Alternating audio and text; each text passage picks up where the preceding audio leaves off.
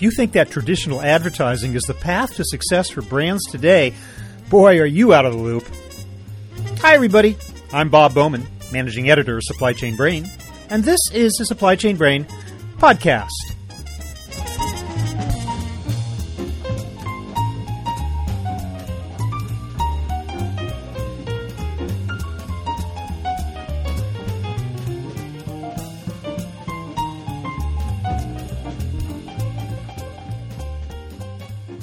In the age of the fickle consumer, driven by social media and the internet, brand loyalty is in danger of becoming a thing of the past. That is, if companies fail to embrace the new techniques for interacting with consumers that are available to them. The truth is, we're living in a skeptical world, and brands face a big challenge in keeping their names and reputations intact. Today, we'll learn about how to build brand loyalty with modern-day consumers from my guest, Nordy Cohen. He is CEO and founder of Moosylvania, an ad and creative agency that conducts annual research on the top 100 global brands. He's also the author of a new book, The Participation Game: How the Top 100 Brands Build Loyalty in a Skeptical World. We'll talk about the new way of thinking that brands need to adopt, how to get the attention of price-conscious consumers, how to fend off the Amazon.com threat, and how to avoid advertiser desperation. It's all about cracking the code for brand belief. So here is my conversation with Nordy Cohen.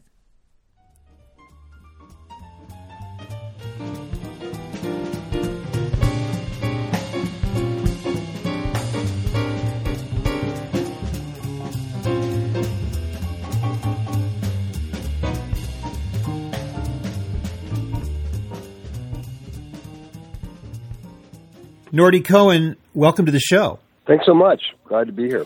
I really do want to talk about your new book, The Participation Game: How the Top 100 Brands Build Loyalty in a Skeptical World. But I would like you to paint me a picture, first of all, is what is the challenge for brands today? Well, I think the idea is that consumers are getting information from any number of sources, any number of ways. And there's a lot of careers that were built off of the traditional way of thinking. Those people are now sort of mature in their jobs and expect things to work the way they always have. So the challenge for brands is to bring this new line of thinking into their world. When we talk about brands, I assume we're mostly meaning consumer products. Are there any particular industries or types of products that you think are facing an especially tough challenge right now? One of the things that we see is sort of the way that the big beer companies approach consumers. They're still kind of coming at it from the angle of 80% of our reach will be with 30-second TV spots.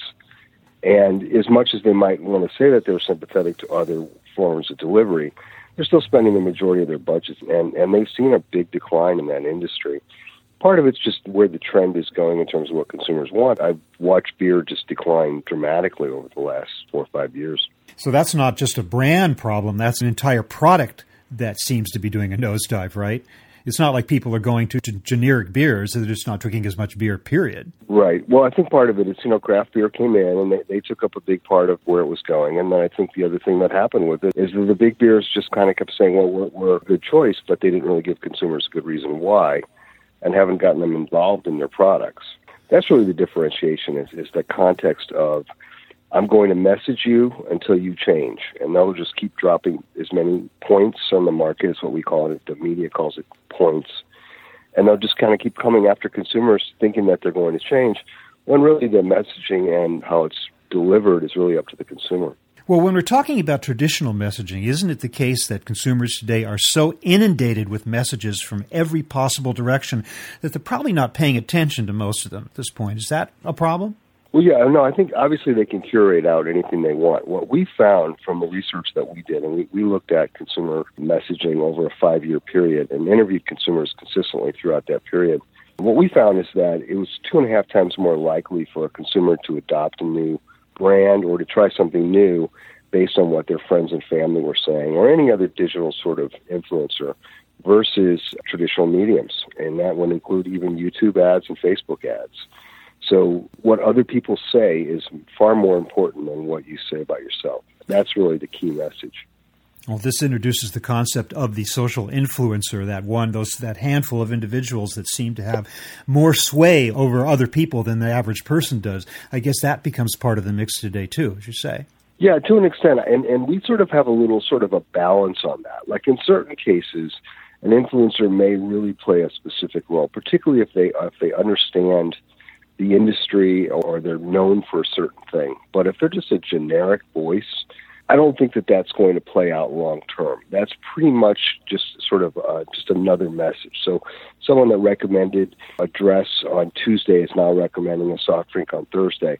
I don't think that that's going to play out. I think if someone is very specific to an industry, influencers make sense. If they don't, it's really just another awareness buy, and it may or may not trigger that sort of loyalty or adoption that we've been talking about. One of the techniques that advertisers have been deploying in order to get around this issue of consumers not paying attention to traditional messages is more of a subterfuge type of technique, where either in the form of so-called native advertising, where you don't even know that it's sponsored content, or product placement, where the actual advertising is worked into a storyline and you see a product there that's been paid for it to be there. What do consumers think of that today, and how effective do you think those techniques are? This kind of brings up the idea that consumers basically are their own marketers. And one of the questions that we asked consumers directly head on was, do you market yourself? And 25% of them said, yes, I do. So if you're listening, you probably would know that you've probably posted something and you've probably taken it down. And you said, no, I didn't get enough likes. Nobody thought that was funny. I don't like that picture. I'm going to edit this. Consumers are so savvy to what is a message and what isn't a message that you have to be very careful. So when you start talking about the context of the content placement that you're talking about, if it feels organic and it feels like it's part of the concept and they're reading it and it makes sense and you're on that page and you're in that particular place for a reason and it's more information about it, and it feels native to it, and you go with it, I think it's fine. I think where it falls apart is when you step back into saying, well, no, I have to make sure I cover these 10 points, and this is what's important, and suddenly the consumer's like, well, wait a minute, this is just an ad. So I think that the key is they're very, very savvy. Yeah, you're giving consumers more credit for being savvy than some others are. You're saying that they're not duped by these techniques. They're just accepting them in the context of what they want to see and hear and what they will buy, right? Exactly. What about the whole concept, though, of brand loyalty? There's so much out there and things change so fast. Everything seems to be tied to the concept of fashion. Do you believe that consumers are more fickle today and that there is less brand loyalty or not? Yeah, that's really been a piece of our research that we've been doing ongoing, is to find out, do you have a favorite brand and are you loyal to that brand, and how important is it to you? So one of the things that we have seen is that a high percentage of consumers are more than willing to become part of a brand and use that brand as their identity. So we're seeing big numbers, like more than 50% of consumers that say they've adopted a brand, if they feel the brand is serving them, want to continue to do it, and as well, maybe even join a community or a movement that brand may be up to. It's a fine line, but sooner or later, that consumer becomes totally integrated with what the brand is doing. You see that in certain brands. You see that like in Disney, where the consumer completely identifies with the brand. They're trading pins. They're willing to pay money for pins with the brand's logo on them. And you see it where people are willing to just literally badge the brand, wear the brand, put it on their laptop. That concept happens because consumers feel that the brand is completely in touch with them and is listening to them. Is that what you mean when you say brands need to get consumers involved in their products? Yeah, I think one of the big trends, and I think you'll see this, we certainly have a lot of examples of it, but even more so going forward, is when consumers are allowed to sort of participate in the brand and give them ideas. Starbucks does it. Starbucks has a thing where there's a site where it's like, we want to hear your Starbucks idea. And they've adopted like thousands of these ideas. The unicorn frappuccino came from a consumer. So there's things that they come up with, the consumers come up with, and they go, wow, they're listening to me. And then they make hay with that. They tell everybody, hey, this came from our audience. That seems to be what works. And, the shoe companies have done that for years, where they've allowed people to make their own shoe, or they've allowed them to design something, or they've asked their opinion. That whole context of, we care what you think, we're going to use what you have to say. And when you start talking about pure loyalists, what you do then is, once you have a following, you're going to be rolling something new out. You say, wait a minute, I've got this X number of people who have already shown they're loyal. I'm going to show it to them first. And that's the kind of thing that really makes people feel good about a brand. We barely touched on the biggest game changer of all, and that is, of course, social media. You have brands saying, follow us on Facebook, Instagram, Twitter, whatever. And I find myself personally a consumer kind of thinking, maybe I'm not in the right generation, but I kind of think, why would I want to follow your brand in any of these social media channels? Is it an important aspect? Do consumers today accept the idea of social media as a way to become involved with brands? So one of the theories that we talk about in the book is the idea of attention. And there's a concept that attention is the new currency. Getting attention is really hard. Our attention span is now down to 8 seconds. Microsoft came out and said a goldfish has 9 seconds. We have 8 seconds of attention span. We used to have 12. We lost it around over 4. Goldfish. I wonder where that 4 seconds went. Yeah, it's something in the realm of Facebook being invented. But in the context of that, what we would talk about is that it's just as easy to give attention as it is to get attention. So one of the things that we would go to social for, and one of the reasons that people really enjoy it, is people respond back to them. Brands respond back to them. So I think it's important to, if you create a channel and you have consumers following you, you find reasons to have conversations with them. I think that's what they're looking for. I don't think they're subscribing to your PR news channel. They're there because they want attention as well, and they're going to get it one way or another. You talk about the idea of advertiser desperation and how that is a bad look for advertisers. What do you mean when you use that term, and in what sense are advertisers, some of them, exhibiting a level of desperation trying to reach consumers? Well, if you think about it, pretty much anything that you click onto where you want to watch something is going to force you to watch an ad first. Mm-hmm. And from that aspect, the industry is truly broken because an ad shouldn't be punishment. And this has been talked about. I'm not the first one to talk about that. But the context of it is that when you have to keep messaging consumers over and over again with the same message, they basically look at it as noise and they filter it out. They're great curators. They're probably multitasking while they're watching your show or whatever they're watching.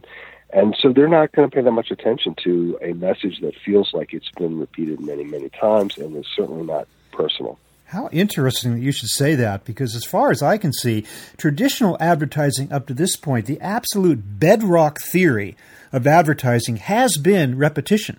The idea that you show the same message over and over and over again, hoping that finally, maybe after 100 views, it starts to penetrate the skulls of consumers. You're saying that's no longer the case. Right. I call that the sort of military style of advertising where you literally are dropping messages on the market. You fly over the market and you just keep hitting them with messages until suddenly they make a change in their behavior. Yeah. This consumer is just way too savvy for that. Well, I mean, there are shows that I'll watch on commercial television in which the exact same commercial will appear 3 or 4 times in the course of an hour. And I find myself asking, how is this effective? Aren't people sick of this? But somehow there's an advertiser out there who feels that that's the way to reach people. And I guess you're saying that that's not, right? Well, and obviously they grew up in that world, and they're the ones making the decisions. And yeah, that's what they believe, that they keep doing it over and over again. There's going to be a percentage of consumers who are going to get it. But getting back to your question, that's why we feel like it shows a little bit of desperation, because at some point the consumer's going to filter it out and you're just wasting your money, but you're also looking like, I have to keep telling you this. Why would I have to keep telling you that? Another negative trend that you seem to be identifying here is, I think, what you describe as gimmicky tactics on the part of marketers and the way in which those are actually poisoning messages. What do you mean by gimmicky tactics, and why are those not working?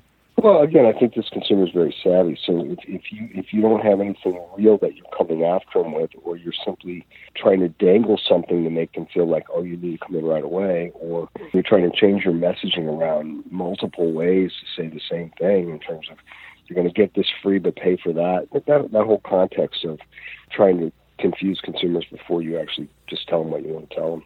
Now we introduce the whole area of e-commerce, and I'm wondering what impact that has. That seems to have a very threatening potential for brands, because the only brand that seems to matter in e-commerce a lot of the times is Amazon, because consumers are so price-focused, number one, and number two, so focused on convenience of shopping on the web. And Amazon, of course, beats all others in terms of convenience.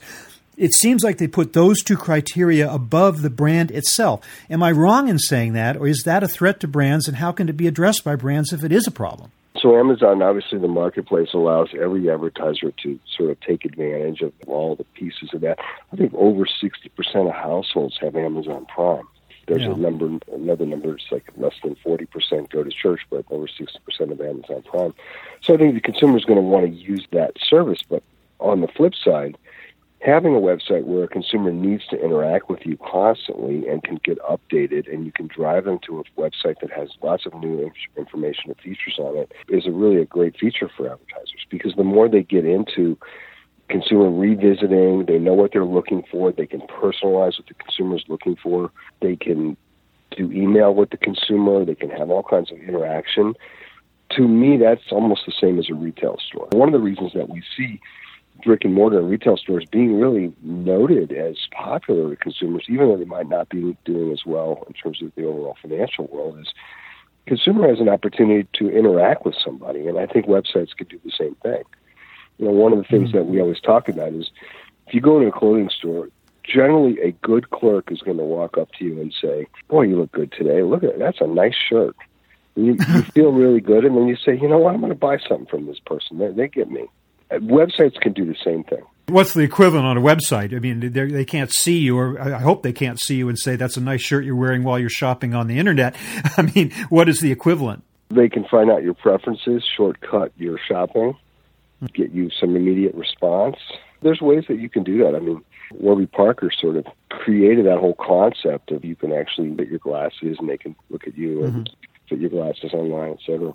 So it is more about than just price, you're saying, because if it was just price, brands would be in trouble. All brands but the cheapest brands.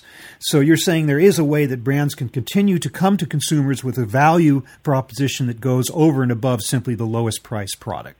Yeah, and the value proposition is I give you more attention, clearly. I'm doing something for you to make your life better. I'm helping you sort of promote yourself and your personal brand.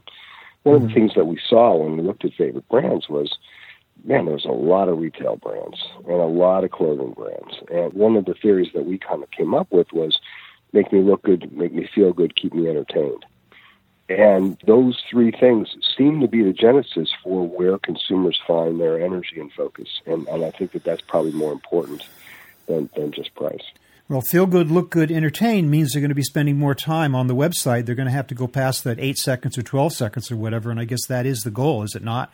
To get the consumer to stick around.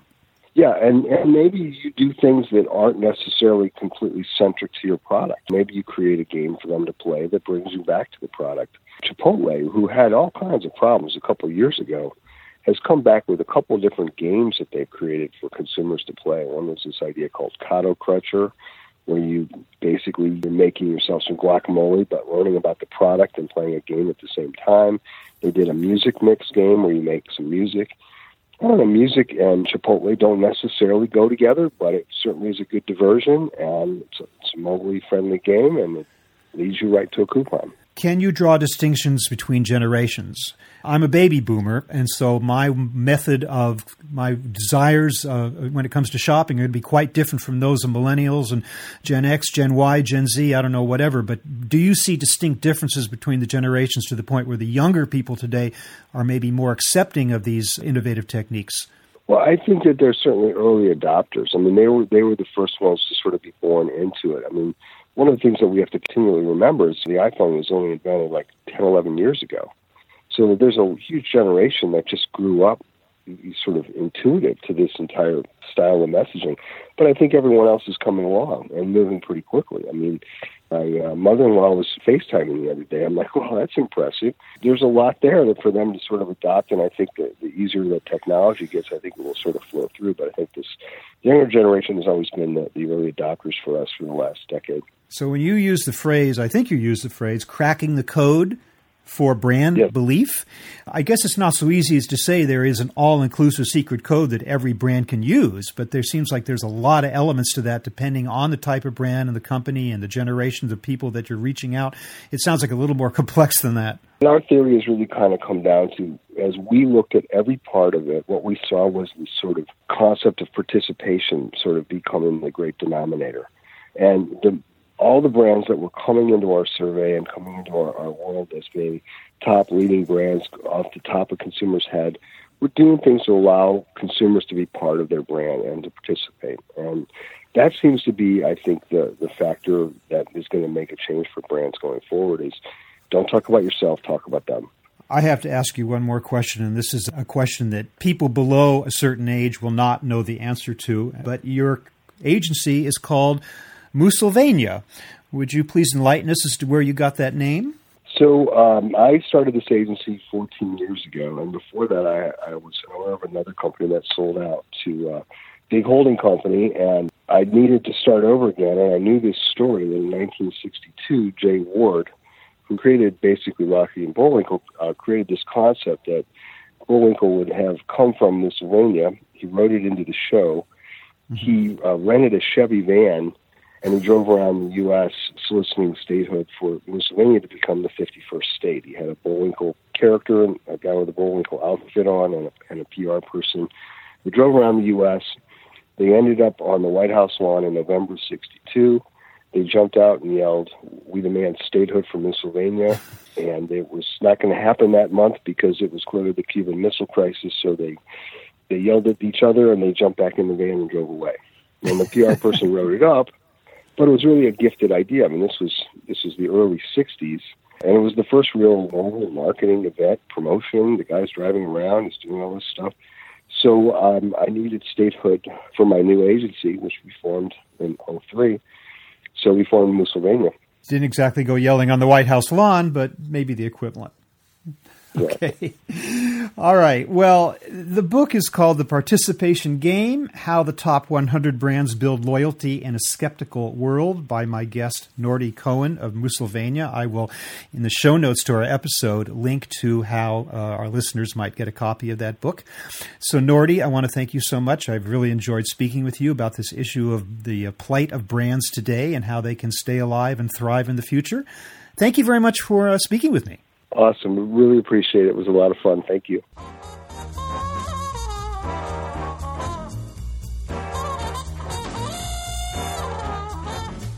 That was my conversation with Nordy Cohen of Moosylvania, talking about how to build brand loyalty with skeptical consumers. We're online at www.supplychainbrain.com, where we post a new episode of this podcast for streaming and downloading every Friday. You can also read my Think Tank blog, watch thousands of videos, and access all of our other content, including the digital edition of our magazine. Look for us on Facebook and LinkedIn, and follow us on Twitter @SCBrain. You can also download or subscribe to the podcast on iTunes. Got any comments or suggestions on this or any episode? Email me at rbowman@supplychainbrain.com. See you next time.